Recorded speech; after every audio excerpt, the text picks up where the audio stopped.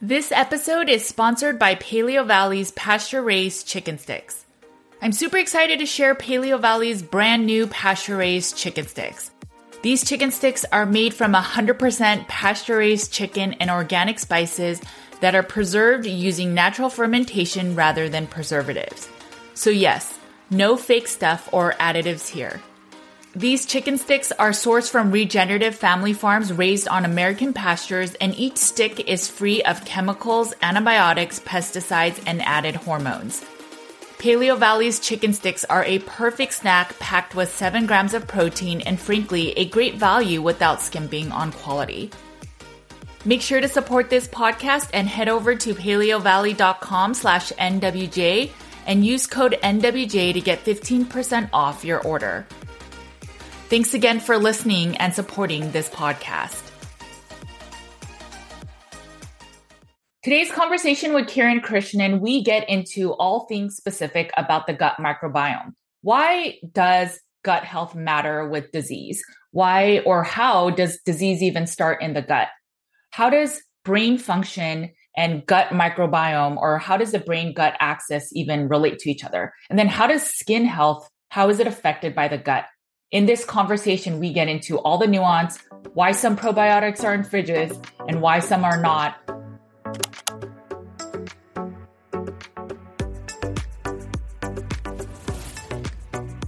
Hey guys, it's Judy from Nutrition with Judy. Thanks for joining me today. My name is Judy Cho and I'm board certified in holistic nutrition. And I have a private practice where we focus on root cause healing. And that often starts with the Carnivore Cures all meat elimination diet. Today, I had the pleasure of sitting down with Kiran Krishnan. I had him on our channel a couple years ago, and we did this long series about everything that's related to the gut because I focus on gut health, and I just wanted to know how every nuance of the gut impacts other parts of the body and other illnesses. And so we went into a lot of detail. I'll link to that episode, but it's been a couple years that we've used Kiran's products, the Microbiome Lab products on gut function and on our clients and our patients. And we have seen tremendous results. Not everyone improves with them. And we talk about that nuance in this conversation that I tried to be a lot more specific with Kiran with certain questions that had remained from our past conversation. And then a lot more that I've learned along the way, especially with water damaged buildings, fungal overgrowth. How does bacteria relate to fungus? Let's get right into the interview. Hi, Kiran. Thank you so much for joining me. It's been a couple years since I've had you on my podcast. It's been a while, so I'm super excited. The Megaspore, that is one of the most common or popular, I should say, supplements that we still sell, even though I don't even share too much about it, but I still talk about gut function. If you can introduce yourself for the people that have not watched our previous interview. Yeah, well, thanks for having me again. I loved our conversation last time, and I love the work you do and all the information you put out. So it's exciting to get an opportunity to do this. For the people that aren't familiar, my background is as a research microbiologist, and I ended up in the world of supplements and nutrition just because purely of need. I was doing a lot of research work, clinical research in particular, because my focus has always been on clinical microbiology. And what I started to realize is there's a lot of issues with the way probiotics are formulated in the space and the approach to probiotics. So I wanted to create something new, something with more innovation and better science behind it, and hence the Megaspore product got born and the company Microbiome Labs. And since then, we've actually developed, I think, something like 26 different products to intervene in digestive issues and help practitioners and people gain a better control of their health and wellness. So yeah, it's been a really fun and exciting journey.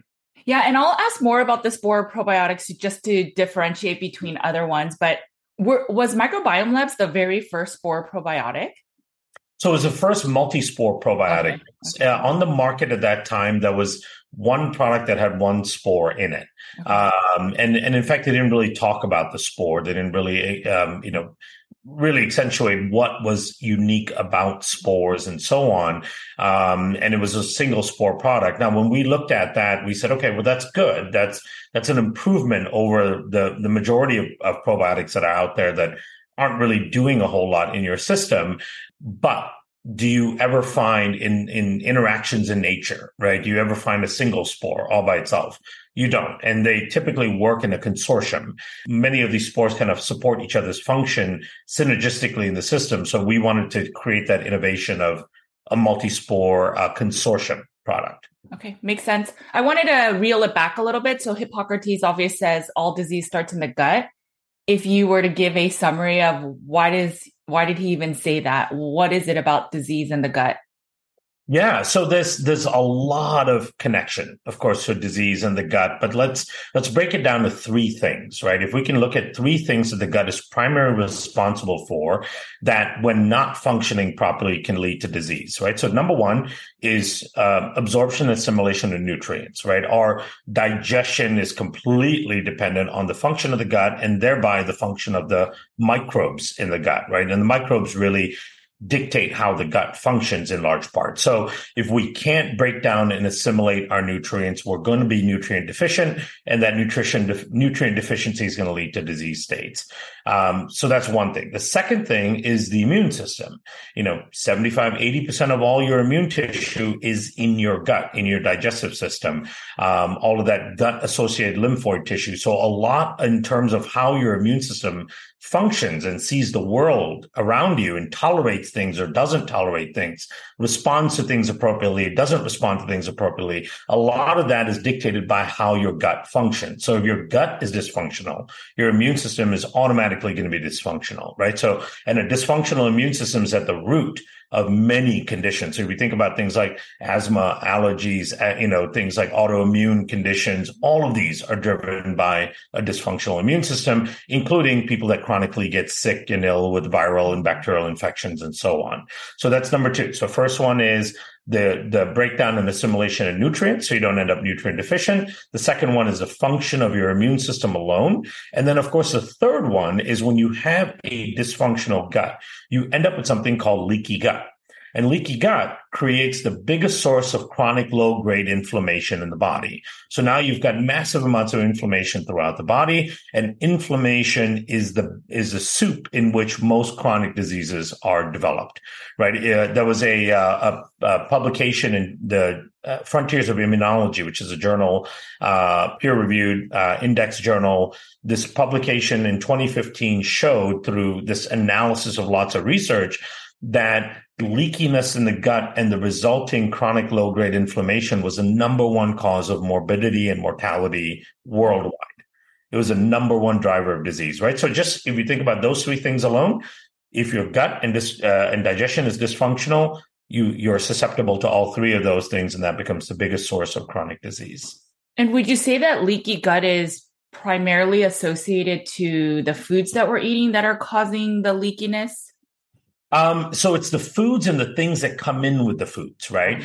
Our environment as well, our overuse of antibiotics. I mean, if you think about if you're eating foods that are laden with pesticides and herbicides, right? Those foods are going to absolutely destroy your microbiome because those pesticides and herbicides are really strong antimicrobials. And some of those pesticides are even worse than antimicrobials, like glyphosate, for example, because those pesticides selectively kill good bacteria and actually proliferate pathogens, because some pathogens in the gut have actually worked out ways of resisting the effect of the pesticides. So as you're getting these small doses of pesticides every single day, what you're doing is creating an ecosystem where the pathogens proliferate. And that becomes a foundation of leaky gut, right? So, and then of course, the environment, we're full of microplastics and toxins. And of course, we have less exposure to the microbial environment that we used to. We live in sterile environments. We over-sterilize things around us. A lot of personal care products we use, all of those things can have a huge impact. But what you put in your system in terms of food has a huge, huge impact on whether or not you develop leaky gut. Yeah, it was fascinating. I went to one of your talks and then you had mentioned that the digestive process, it's like an open front to bottom. And that's the one place we really allow the external to come in, and how that whole barrier needs to be really strong and healthy. Otherwise, we can get pretty sick. And Yeah, in fact, so the intestinal barrier is the true separation from what is truly inside your body versus outside your body, right? We think that when we swallow something that it's inside the body, well, since your digestive tract, like you said, is a tube open on both ends, things can actually pass through and never enter the circulation. But it's the lining of the intestine that really separates what's truly inside and outside of your body. So if you look at the lining of your intestine, you've got this tube that your intestine is. That open space, that tube is still considered outside the body. Once it moves through the walls of the intestine into circulation, that's when it's truly inside the body. And what moves through the walls and at what rate is dictated by the microbes and the health of that digestive system. If that system is broken down and not functioning properly, that's when it becomes leaky and things that shouldn't be going through are allowed to go through. Right. And then the reason why it's a little bit easy to go through naturally is so that nutrients can easily get absorbed, correct? That's exactly right. So the intestine is a complicated structure because it has to be selectively permeable, right? Unlike the skin, for example, the skin acts like a true barrier, right? It's got multiple layers of cells, dead cells, live cells, mucosa, all of these different structures. And the skin is acting as a two-way barrier to prevent moisture and things from leaking out, from evaporating out, and then toxins and pathogens and all from going in, right? But the intestines are different because it has to allow lots of things through. It has to allow big molecules through, small molecules through. It has to allow, nutrients like magnesium, zinc, and all to pass through without any hindrance, and then bigger molecules like proteins and so on, and flavonoids and all to get through.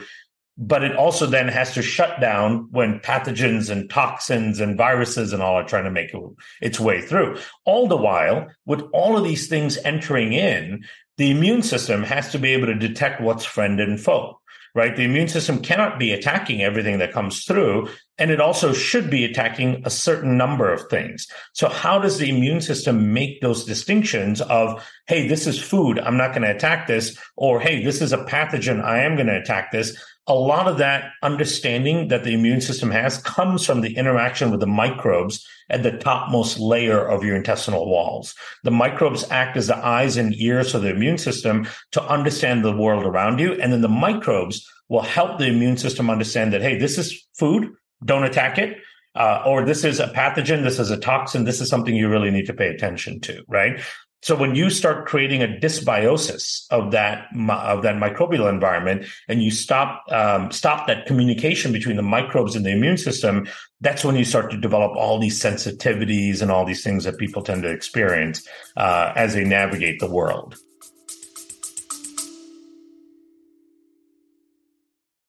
Hey guys, just to let you know, my Carnivore Cure book is back in stock. For 9 months, it was out of print and used prices were up to $300. Make sure to get your copy today that has over 200 colored tables and graphics and over 400 pages of meaty goodness. We have a limited supply, so get your copy today on Amazon.com. And if you can leave a review, I'd be super grateful.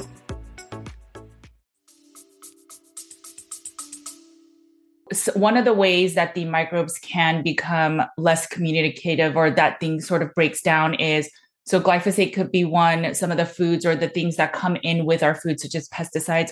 Are there any other ways that maybe the microbes aren't as strong in our gut?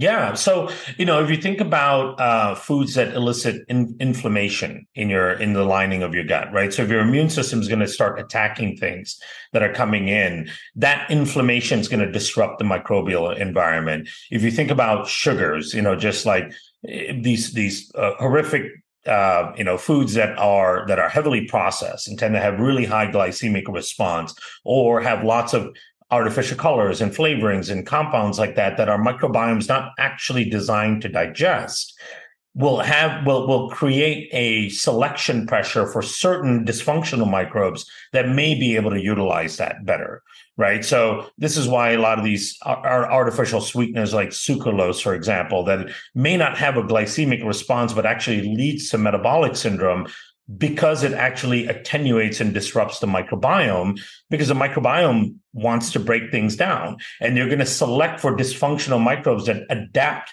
the ability to break that down, which also destroys the communication with the immune system.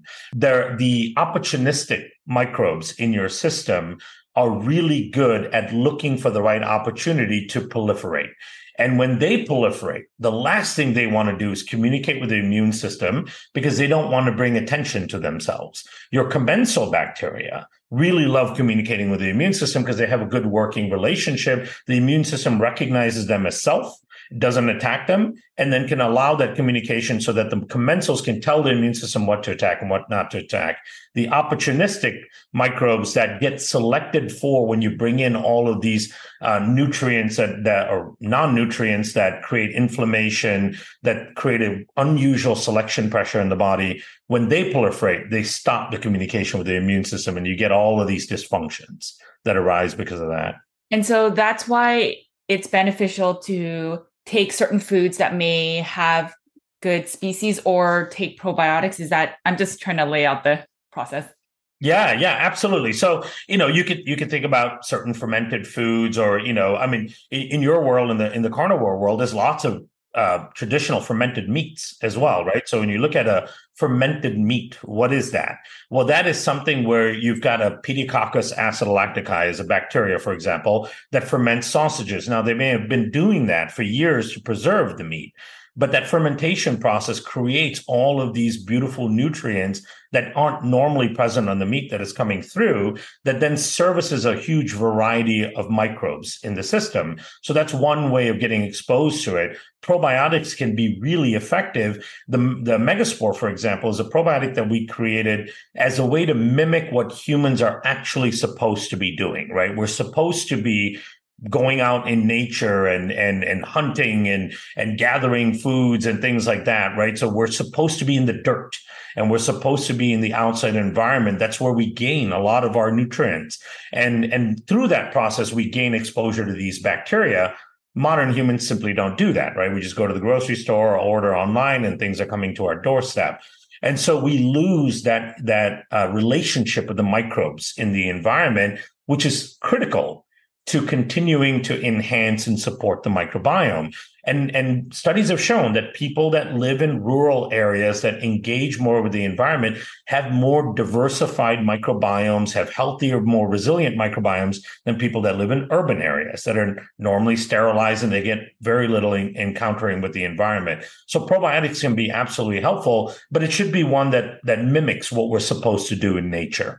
You mentioned earlier the spore probiotics, and then we see a lot at the grocery store. So one of the biggest things we get as practitioners is there are probiotics at the grocery store that are half the cost of Megaspore. Some of them are refrigerated. How do we know when they get shipped out, or the pricing? I'll just pick it up at the grocery store. And they talk about some of them have even more billions of strains or amounts than the one in Megaspore. And it's the biggest struggle we always deal with when it comes to probiotics.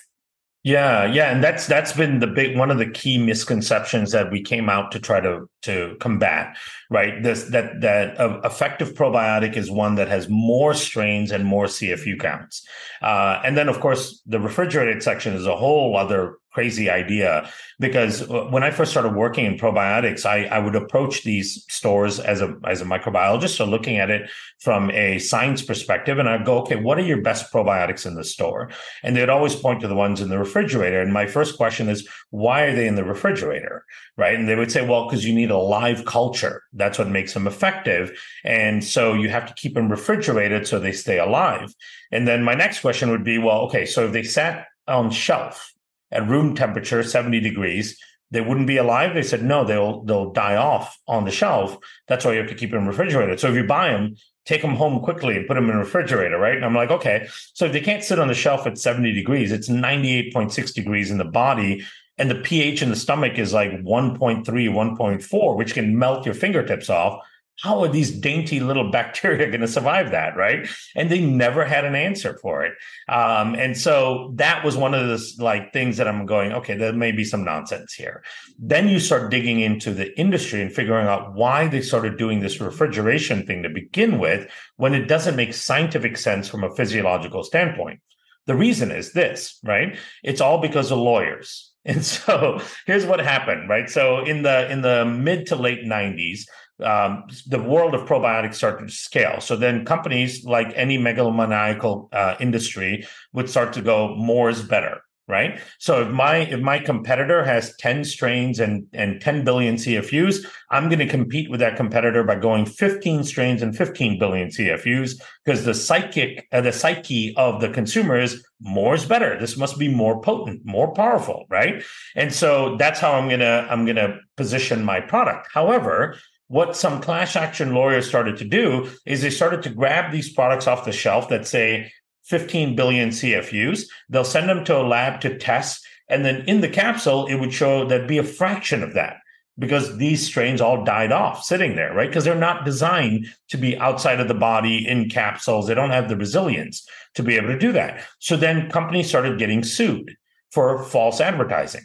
That, hey, you're claiming 15 billion in the label. I tested the capsule. There's only 1 billion. We're suing you for false advertising across state lines. So now it's a class action lawsuit. So now companies started saying, okay, we're going to do two things to protect against that. A, we're going to put 5 times overage in there. If it says 15 billion, right, we're going to put almost 100 billion in there. And then we're going to tell the stores that they have to put it in the refrigerator to stop the dying off of these bacteria. Right. So that's how this whole refrigeration thing came about. It has nothing to do with science. It has nothing to do with physiology or efficacy. It's purely to stop them from getting sued for false advertising. Right. So all of that was kind of like, oh, my God, probiotics can be so effective if done correctly, but there's just so much nonsense out there. So that's the whole refrigerated, multi-strain, multi-billion CFU idea. The other problem I had is that 99% of the probiotics out there is finished products, finished formulations, don't have studies on them, right? And because they don't have studies on them, you actually don't know what they do in the system, right? Probiotics are far more complicated than herbs and compounds and all that, right? Vitamin C, if it is from a molecular structure, vitamin C, you can mix it in almost anything and it's going to function like vitamin C does, right? Because it does certain singular things. A probiotic is a living organism with thousands of genes, and it makes all of these proteins and has all of this metabolic activity. So its environment changes what it does, right? So you can take a probiotic and put it in environment A versus environment B. It's going to express different genes, different proteins, and do different things. It's not going to function the same in two different environments. So when you mix microbes together, it affects how they function. In fact, a lot of them can knock out each other's function. So just throwing this kitchen sink of bacteria together and assuming that each of their individual functions is going to be additive and preserve the efficacy of the formula is completely a leap in science, right? You cannot assume that at all. So unless there's a clinical trial on the finished formula, proving that the finished formula is efficacious to the human, that it supports the microbiome in some way, because that's the other thing is like, what do these bacteria do to the microbiome? How does it affect the other microbes in the microbiome? Unless there are clinical studies on that, it's not a probiotic I would take. Right. And so you want a probiotic that has clinical trials on the finished formula. That's the only way you actually know what a probiotic takes. You cannot assume that bacteria, when added in different mixes and added in different environments, will do what you think they do, because they will change their behavior based on their environment. That's so interesting. So there was a probiotic advocate that talked about different strains and what they're known for. So, for example, they'll say Akkermansia, when it's low, it's a high indication of weight gain or the ability to gain weight. But we see that it's not always true in our practice. So sometimes we see it high, sometimes we see it low. But it's that every individual has certain roles, and maybe that's true in isolation. I'm not sure, but it sounds like what you're saying, which makes sense to me, is that you should always test the package or the final product, because that's how you'll see the efficacy. That's exactly right. Yeah. And you have to test it in a variety of people, right? Because as you said, people all have a different mix of microbes in their system. And so if you have a clinical trial that has 100 different people in it, it's basically 100 different microbiomes. And if the majority of people have a beneficial effect, then you know that, okay, this mix of microbes in my product is adaptable to all different types of microbiomes. If you're seeing efficacy in 5% of people, then you can start to think that, okay, maybe this mix is only beneficial in people with a certain type of microbiome and not beneficial in other types of microbiome. So one of the things that people really need to understand is that, as humans, all of us, everyone that's listening right now and everyone that's on the globe right now are 99.9% similar in our genetics, right? All of us only have a 0.1% difference in our genes. And yet our microbiomes can be as much as 90% different from person to person at the species level. So our ecosystems are unique. And how microbes as probiotics interact with our ecosystem becomes a very important aspect of it. That's why some people can take fermented foods and they do great. Some people take fermented foods and it creates all kinds of problems for them and histamine and all this stuff, right? Because of their ecosystem is different and it doesn't align with that product and that food. And so that's a really important thing. That's why those clinical trials and all that are really important. Yeah, it's fascinating. So when we give our clientele, which is mostly carnivore, meat-based or low carb, the population does really well with Megaspore. But then there's a few select people that react to it. And so sometimes we'll get on the low, the HU58, but there's a select few. There was one person that emailed me many years ago, and they were so upset because there's one strain in the Megaspore that is histamine inducing. But for the general public, it's fine. But it was just that one person. And would you say it's because like you said, their microbiome is just so differently populated and maybe it's giving them a Herx reaction? What do you think is happening? Because there are many foods that cause a histamine reaction, but that person was very ill off that. And so now it's just something that we're very mindful of when someone is very histamine sensitive, which there are many in carnivore. Then we have to be a little bit more cautious just because, but generally speaking, most people do still do well with it. Yeah. So it's more than likely, I would say a 99% certainty that what they were experiencing was a Herxheimer, which is a die-off reaction, right? So one of the awesome things about the spores is their ability to do quorum sensing, their ability to read the microbial environment, find pathogenic organisms, and then start killing them off. Now, in some people, that killing off of the pathogenic organism can create that Herxheimer response. Now, what that individual may have done is because they're histamine intolerant, they may have gone and looked at spores and histamine on Google, right? And then there is one study out there on showing a version of Bacillus coagulans that is used that was isolated from fermented fish that can produce histamine, right? But that's actually completely different than the coagulants that's in the product here. Okay. Now, the reason why that one can produce histamine is because that strain was selected for its ability to create a specific type of ferment, which as a byproduct of that ferment, you produce histamine, right? But most coagulants don't do that in the system. So what they were experiencing was a die-off reaction. That can be beneficial, actually, because it's an indication of things changing in their system in a positive way, although it may feel like crap in the beginning, right? And so in most of those cases, what we do, like you said, we either go with just the HE58 or we go really slow with them on the dosing.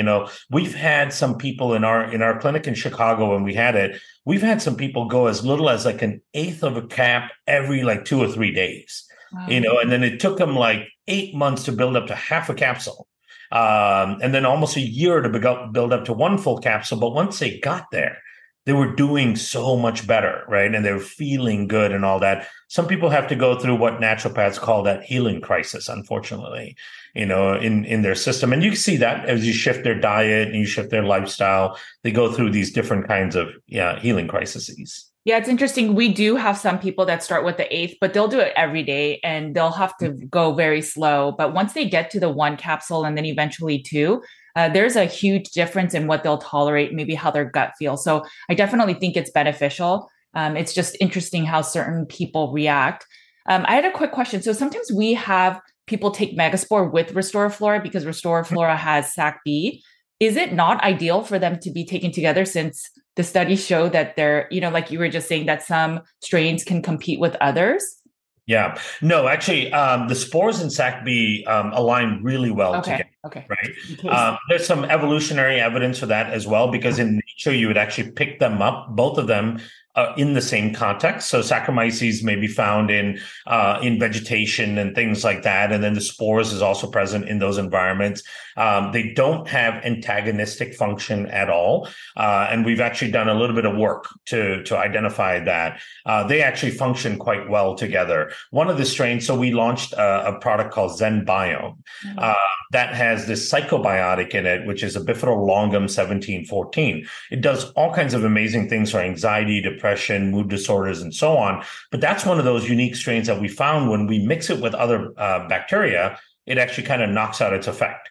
So if you mix it with other bifidos and all that, it knocks out its effect. Now, you can take it with the spores. We haven't seen it knock out its effect, but we believe it can reduce the effect if you take it at the same time. That is negated if you separate it by like 4 hours. Wow.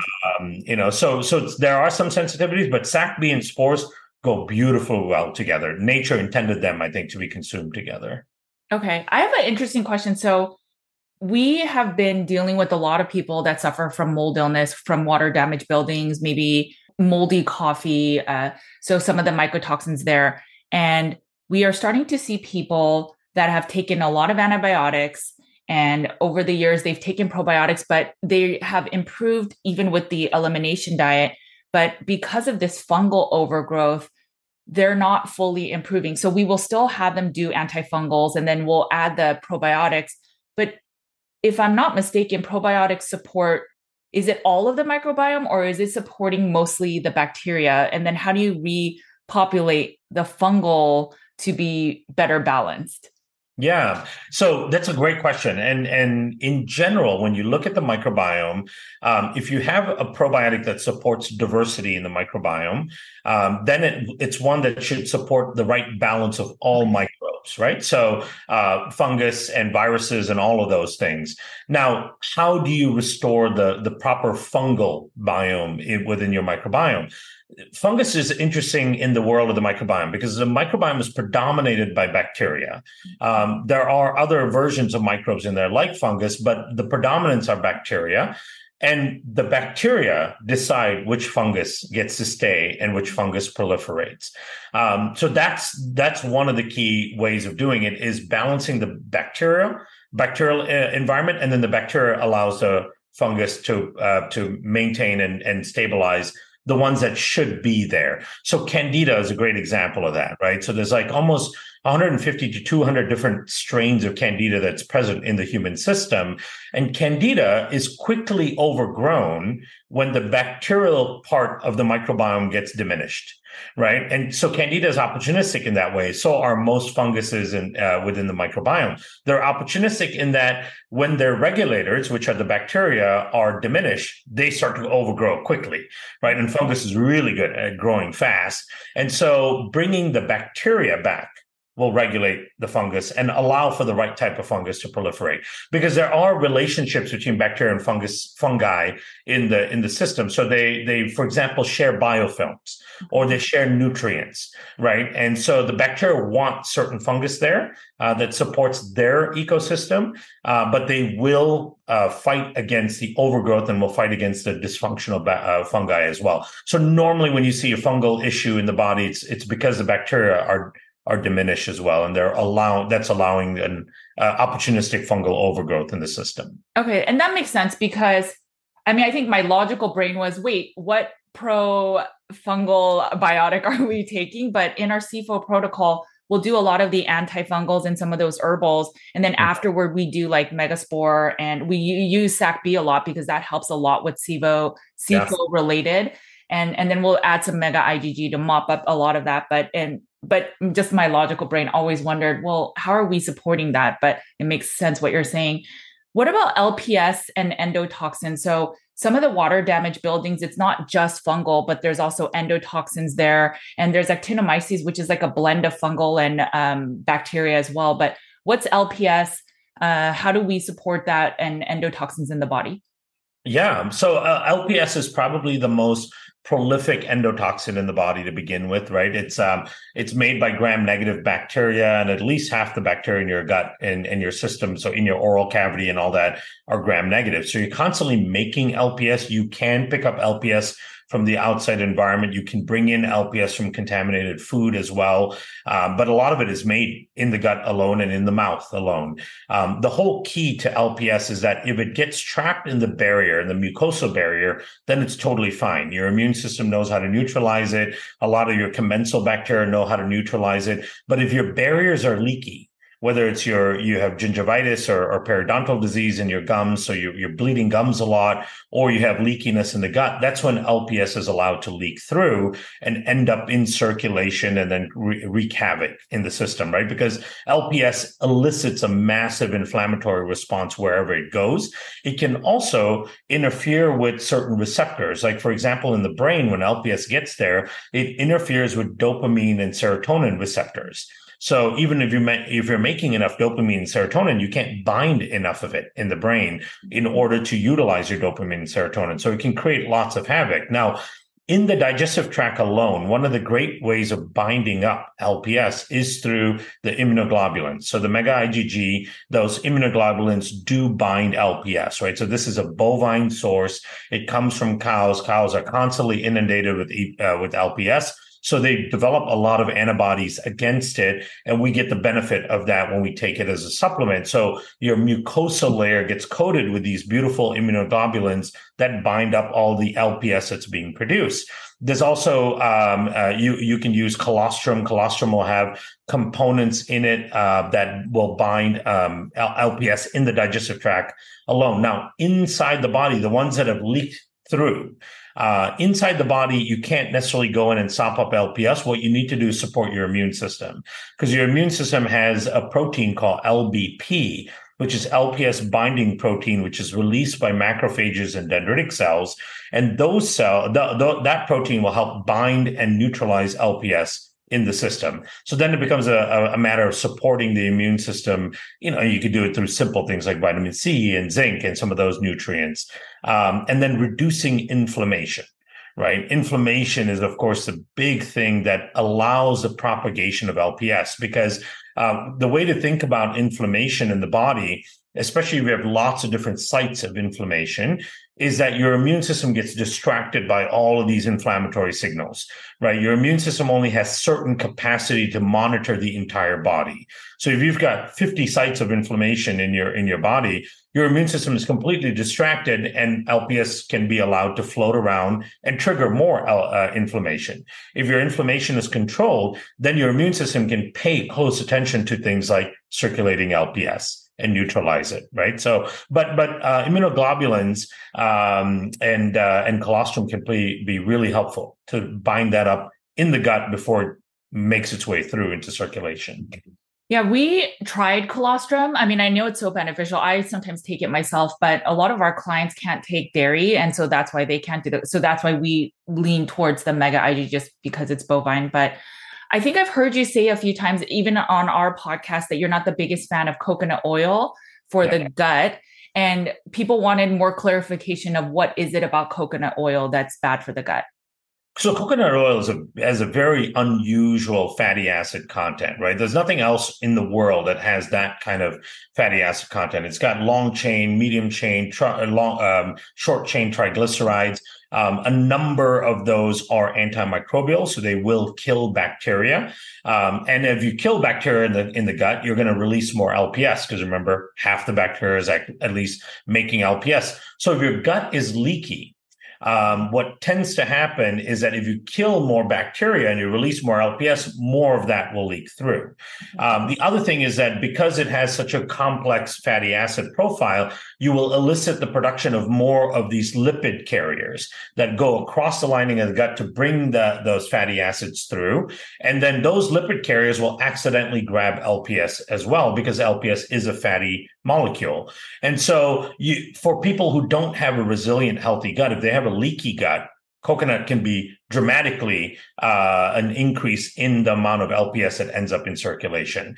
So, if you think about it this way, this being a unique equatorial food, right? Coconuts only really grow around the equator. So the people that have grown up or their lineage is from the equator, they tend to have a microbiome that can deal with that kind of unique nutrient density. If you're coming from Norway and your people and your microbiome has never seen a coconut, it's going to be a jarring thing to your system, and your system's not going to know how to deal with it. And so there's a little bit of adaptability to that kind of thing. What I always tell people to be careful of is that if your gut is already leaky, right, and you know you've got digestive trouble, you're of European descent, for example, your body is probably not ready or adapted to deal with something as complex and unique as coconut oil. And so, going now and doing coconut oil in everything you do is probably not going to be a good idea, because it's going to be an undue stress on your body. Can you adapt to it? You probably can.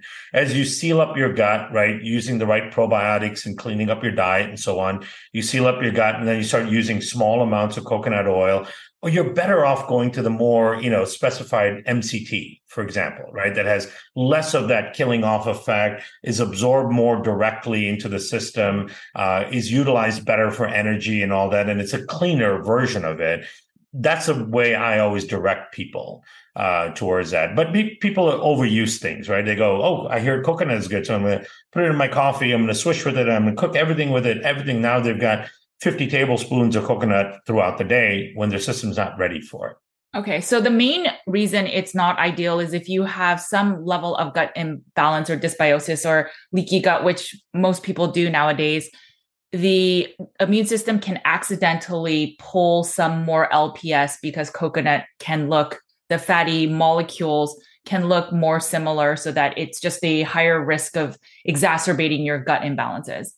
Yeah. And then also keep in mind that the long chain triglycerides in coconut will kill more bacteria, which right. Release more LPS as well. So not only will you have more LPS in the lumen part of the intestine, you also have a propensity to accidentally pull more of that in. Mm-hmm. So that combination of the two things can be problematic for people.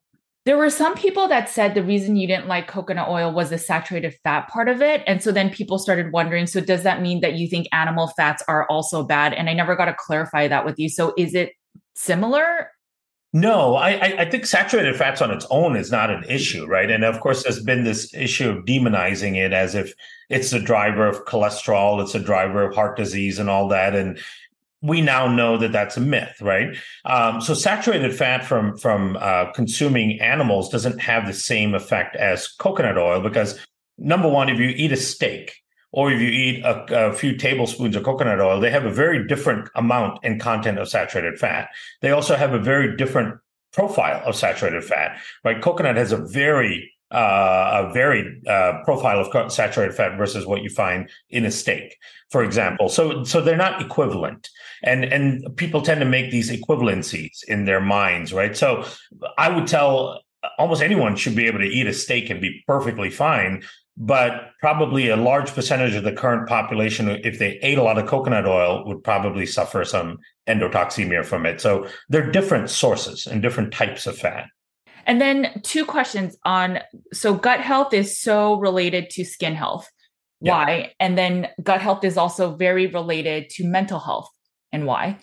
Yeah. Those are both really, really important areas of study. So if you look at the gut-skin axis, there's a couple of ways of connecting them. One is through the nutrient side as well, right? So we talked about how if you don't assimilate and break down and assimilate your nutrients properly, you're not providing the body with all the building blocks it needs in order to function properly. The skin grows from the inside out, right? We think of a lot of things about the skin from the outside in, but the skin really grows from the inside out. The skin is repaired from the inside out, right? So it starts with feeding the skin and skin cells and the skin layers with all the right nutrients and all that it needs from the inside out. So if your gut is dysfunctional, you're going to actually underfeed the skin the nutrients that it needs, everything from the proteins and the fatty acids and all that. So just think about one thing, for example, ceramides, right? So ceramides are generated in the liver from dietary sources of fat. And then those ceramides are taken to the skin to build a very important ceramide layer that's in the skin. The ceramide layer in the skin is a fatty acid matrix in the skin that holds moisture in, that prevents things from leaking through, that reduces inflammation and all that. If your gut and your liver aren't functioning properly, you can't absorb and create the ceramides that your skin needs. Now, you could try to put ceramides from the outside in, but we know that functions at a fraction of the ceramides that are generated from the inside, right? So that's true for antioxidants, proteins, amino acids, all of those things. So that's one reason why the gut and the skin are intimately connected. The second reason is immune function. So your gut mucosa houses about 75 to 80% of all your immune tissue. So a lot of what your immune system learns in terms of the environment that you're in comes from the gut mucosa itself. And so the immune system makes decisions on what is friend and what is foe based on its interactions in the gut mucosa. And then that is translated to the rest of the body. This is why people with dysfunctional guts also have a lot of sinus infections and allergies and get a lot of yeast infections and things like that in areas outside of the gut, is because those immune cells that are circulating around gain their knowledge from the gut immune cells. And so they're attacking things they shouldn't be attacking in the periphery of the body. That happens on the skin as well. If you have a dysfunctional gut and you have a dysfunctional immune system as a result, you have an immune system in the mucosal layer of your skin that's hyperreactive.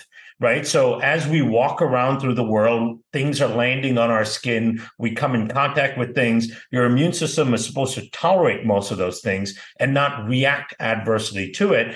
But in people with a dysfunctional gut, the immune system has a propensity to react adversely, which means you get a lot of inflammatory responses underneath your skin. The inflammation destroys the ceramide layer. It destroys collagen. It destroys elastin. It destroys the matrix that makes the skin a true barrier. Then your skin becomes leaky. And so that can lead to something called leaky skin, which dramatically ages the skin as well, right? So we have to think about the health of the skin from both the inside and the outside. The brain is a really interesting one. I'm glad you brought that up, because when you think about the gut-brain axis, what's important to note is that the gut and the brain are actually two parts of the same system.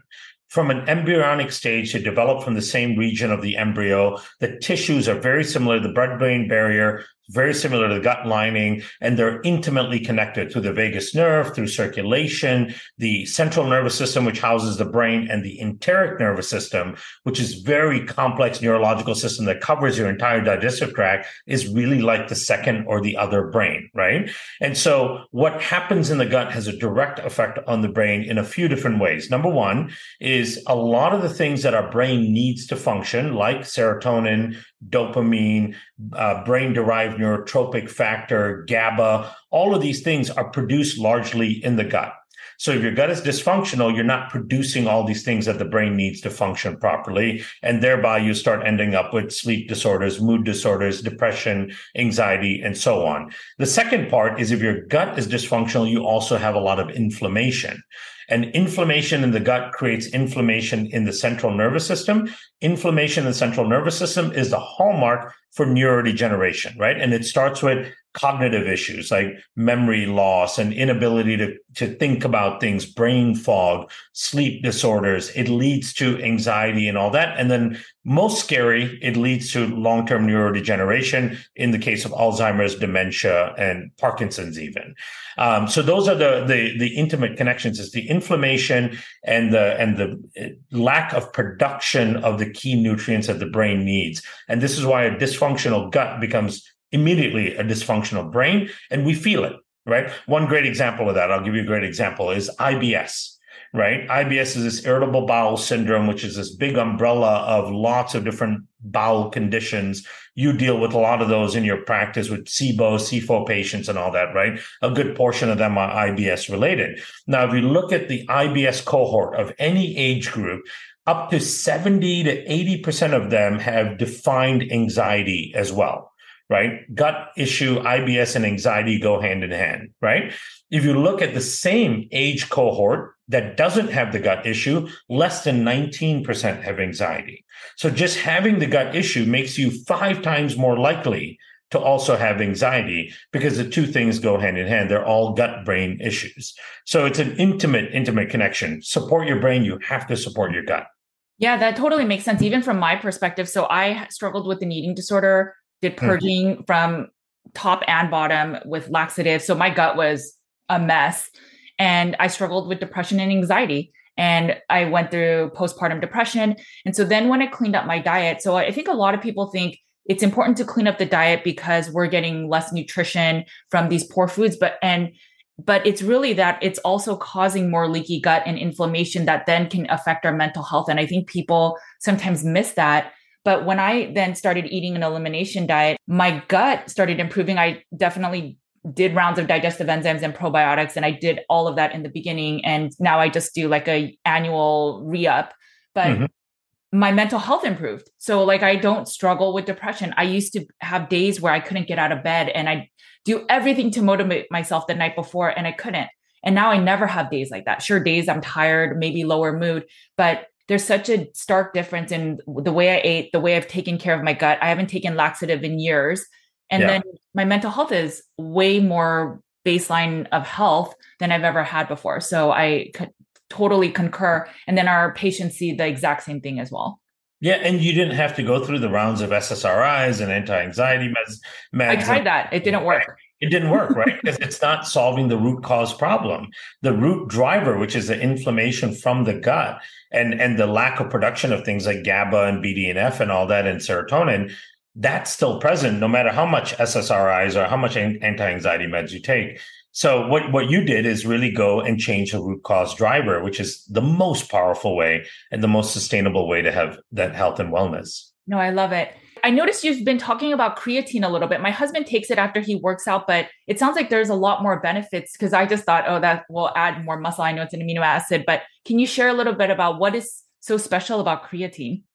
Yeah, it's a phenomenal amino acid. Of course, we know that it's a inducer of energy and regeneration of tissue. That's how it helps people with rebuilding muscle. But as it turns out, it can also help rebuild the lining of the gut, and it can act as a almost prebiotic for beneficial bacteria in the gut. So there are studies that show that creatine can actually increase the diversity of the gut microbiome and improve the growth of certain keystone species within the gut itself. So as it turns out, it's not just for bodybuilders. It should be kind of foundational nutrition for a lot of people, just for gut health alone, for immune health, for improving diversity of the gut microbiome. And then it always has this energy component to it, which is really important, right? So, I use kind of creatine on and off. In college, I used to be kind of part of this like powerlifting group. So I used it then.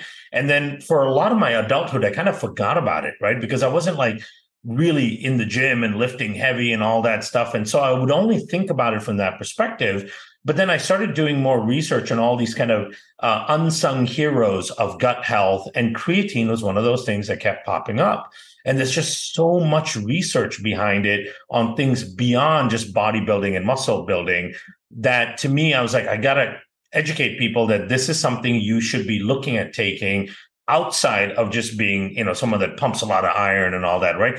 Everyone thinks about it as from bodybuilding perspective, but it's not. It's a very important basic nutrient for our gut, for our immune system, and our muscles as well. Okay, that's something interesting to try because we'll try the glutamines and we'll try all of that, but some people can't even tolerate that. I wonder if they can, because if they can tolerate meat, maybe they can tolerate some additional amounts of creatine to support. And then final question, you had this episode where you talked a lot about the importance of breast milk and all the amazing stuff in it. Can you share a little bit about the importance of breast milk? Yeah, absolutely. So breast milk is this beautiful food that's been perfected by evolution over millions of years, right? And there's a key reason why women, when they deliver babies, they still produce breast milk because it's so important from an evolutionary adaptation perspective. A few key things that are in breast milk that are really, really important. Of course, in the first few days, we're talking about the colostrum and the immunoglobulins that come through because the baby's immune system is not at all functioning in the beginning, which means that the baby needs all its immune protection from mom, right? So that in itself is really important because it protects the baby from this new world that now the baby's exposed to and all the new pathogens and all that it may get exposed to. So that's one aspect of it. The second aspect of it is the transfer of microbes to the baby. This is one of the key ways in which the baby's microbiome gets inoculated. It's through the diversity of microbes that are found in the breast milk. Now, you might think like, well, how is it that microbes are in the breast milk? Well, as it turns out, it's such an important source as a probiotic, if you will, for the baby, that mom's immune cells will go to her gut, grab bacteria from the gut, and actually take it up through circulation to the mammary glands. Wow. and inoculate the mammary glands, right? So we're finding mom's gut bacteria in breast milk. So that's a beautiful, elegant system that the body has created to make sure that the baby gets adequate amount of microbial exposure. And then, of course, we have these beautiful oligosaccharides that are found in breast milk, which are these highly complex carbohydrates, which are specifically there to feed the microbes. Baby cannot digest that for any sort of energy or food. It's there purely to feed the microbes. And there's a very complex array of oligosaccharides. In breast milk, there's over 200 different types of oligosaccharides. We can't mimic that in the lab, and we can't mimic that in food science. That's nature at its best, right? Over millions of years of perfecting it. And those oligosaccharides really help to then stabilize the baby's microbiome over the first 12 months, including all the bifido and lacto, and then, of course, the huge diversity of microbes that are coming in through the milk itself. And we see now, like women have been fooled and families have been fooled by good marketing that DHA fortified formula is just as good because it's fortified, right? And circumventing feeding because of these supplemental versions of formula. We now know, because we have longitudinal data on this, that babies that were not breastfed and were purely formula fed have significant increased risk of metabolic syndrome, immune dysfunctions, long-term cognitive dysfunctions, and all that, because they didn't get the microbiome and they didn't seed the microbiome appropriately, right? So it's not just the macronutrients, it's all the microbial and micronutrients that are present in there as well. So I got sick with my first child. He was able to nurse for the first 6 months, and then I got on Class C drugs and all this stuff. So I couldn't. And so he ended up getting on formula. My second child, I had a do-over, and then we just kind of got stuck breastfeeding. And so he stopped. I mean, the last few years, it was just like one time a night, but he ended up breastfeeding till the day he turned 5. Yeah. Why do you think the body allows like me as the mom to nurse for so long? Because I would think by age 4, he's been in enough dirt and stuff, but if I could have nursed longer, we made it a decision at that point, like, okay, it's time to let it go. Yeah. So that's a phenomenal communication, right? So we know some of that communication is through the oxytocin system, right? So there's that bonding that mom gets with baby through that and release of oxytocin, both in the child and the mother. Now, there's likely signaling between just that latching on itself. I would guess, I don't know this for sure, but I would guess that there's an interaction between the salivary microbes in the baby's mouth and then the microbes found on mom's skin itself that will indicate to the mammary glands whether or not it needs to continue producing milk, right? We know that microbes can communicate between people's bodies without us knowing how they're doing it.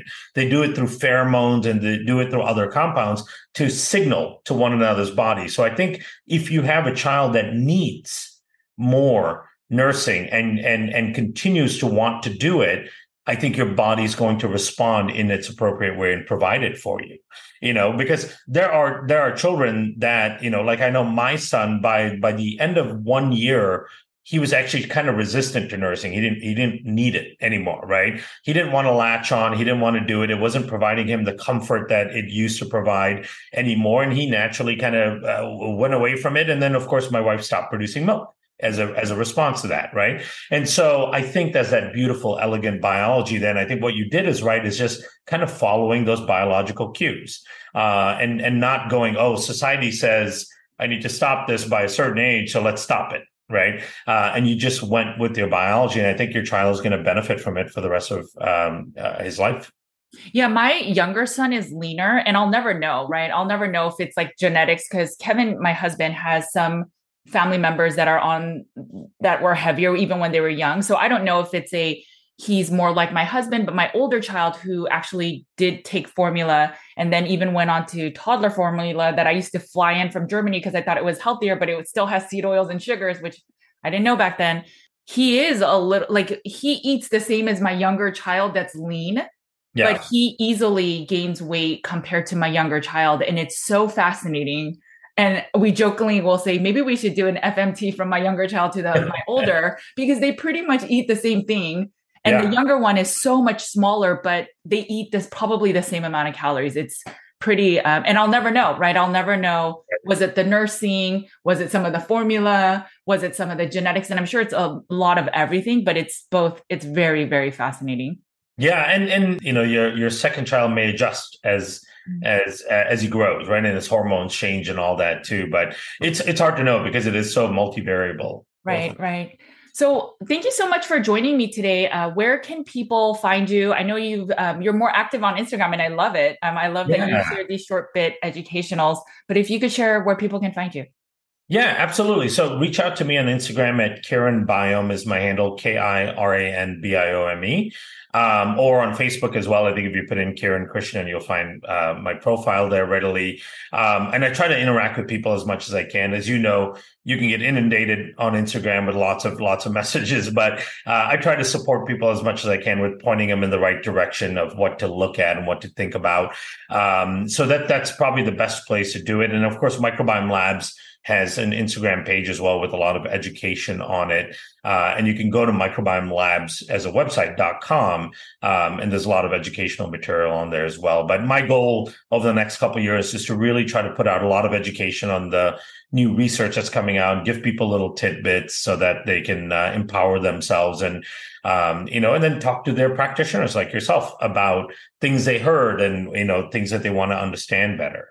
So that's been my whole goal. Yeah. And when I first had you on, I was still new to gut function. I mean, it was like maybe a year in, but now I've used your products for so long and we focus on a lot of the sickest, most immunocompromised. And I really just wanted to take the time and thank you because we work with even babies and these babies have eczema all over their bodies and they're super sick and the parents will open it up and put it maybe in their milk or in their water. And we notice such a significant change, especially with babies, by taking maybe half a capsule and their gut starts being more regulated. And so it's been a huge shift for our practice. So thank you, because if you didn't create this product, yes, maybe it doesn't work for everybody, but for the majority it does. And so it's been a godsend. So thank you. Oh, thank you so much. And thank you for the support and making it available to people, and that's really the key partnership here between us and our practitioners that we work with. So it's been an exciting journey and we have more things coming out. So there'll be lots of fun stuff for people to keep up with. Okay. Well, thank you so much again for your time and I'll talk to you soon. Thanks, Judy. Okay, guys, I hope that this interview was helpful. I hope it helps you to have a very bird's eye view of how the gut affects everything. Our gut is where we not only break down nutrients, so you need to have good gut function to even break down your nutrients. It also absorbs the nutrients. It's also where most of your immune system lies. And then finally, our gut needs to be in a good state to do all of this and protect us and absorb the nutrients to make our bodies big and strong. And so if our gut is not in good function, a lot of these things can get affected. In our practice, we've had a lot of people try fermented plants so that they didn't have to try probiotics or supplements, but we have seen so many of the carnivores get super sensitive to histamines, especially in fermented foods, because that is how they produce the bacteria. They ferment. If your gut needs support beyond digestive enzymes and hydrochloric acid, you may want to look into probiotics. We have a probiotic restart kit for people that have been on antibiotics for a long time, that have leaky gut, that have chronic gut issues, and it can be a game changer. Make sure to check the notes for the variety of gut supports that we recommend. And if it still does not improve, we highly recommend working with gut specialists. All right, guys, make sure to eat a lot of meat, take care of your bodies, and especially your gut, because it's the only place you have to live. I will talk to you later. Bye, guys.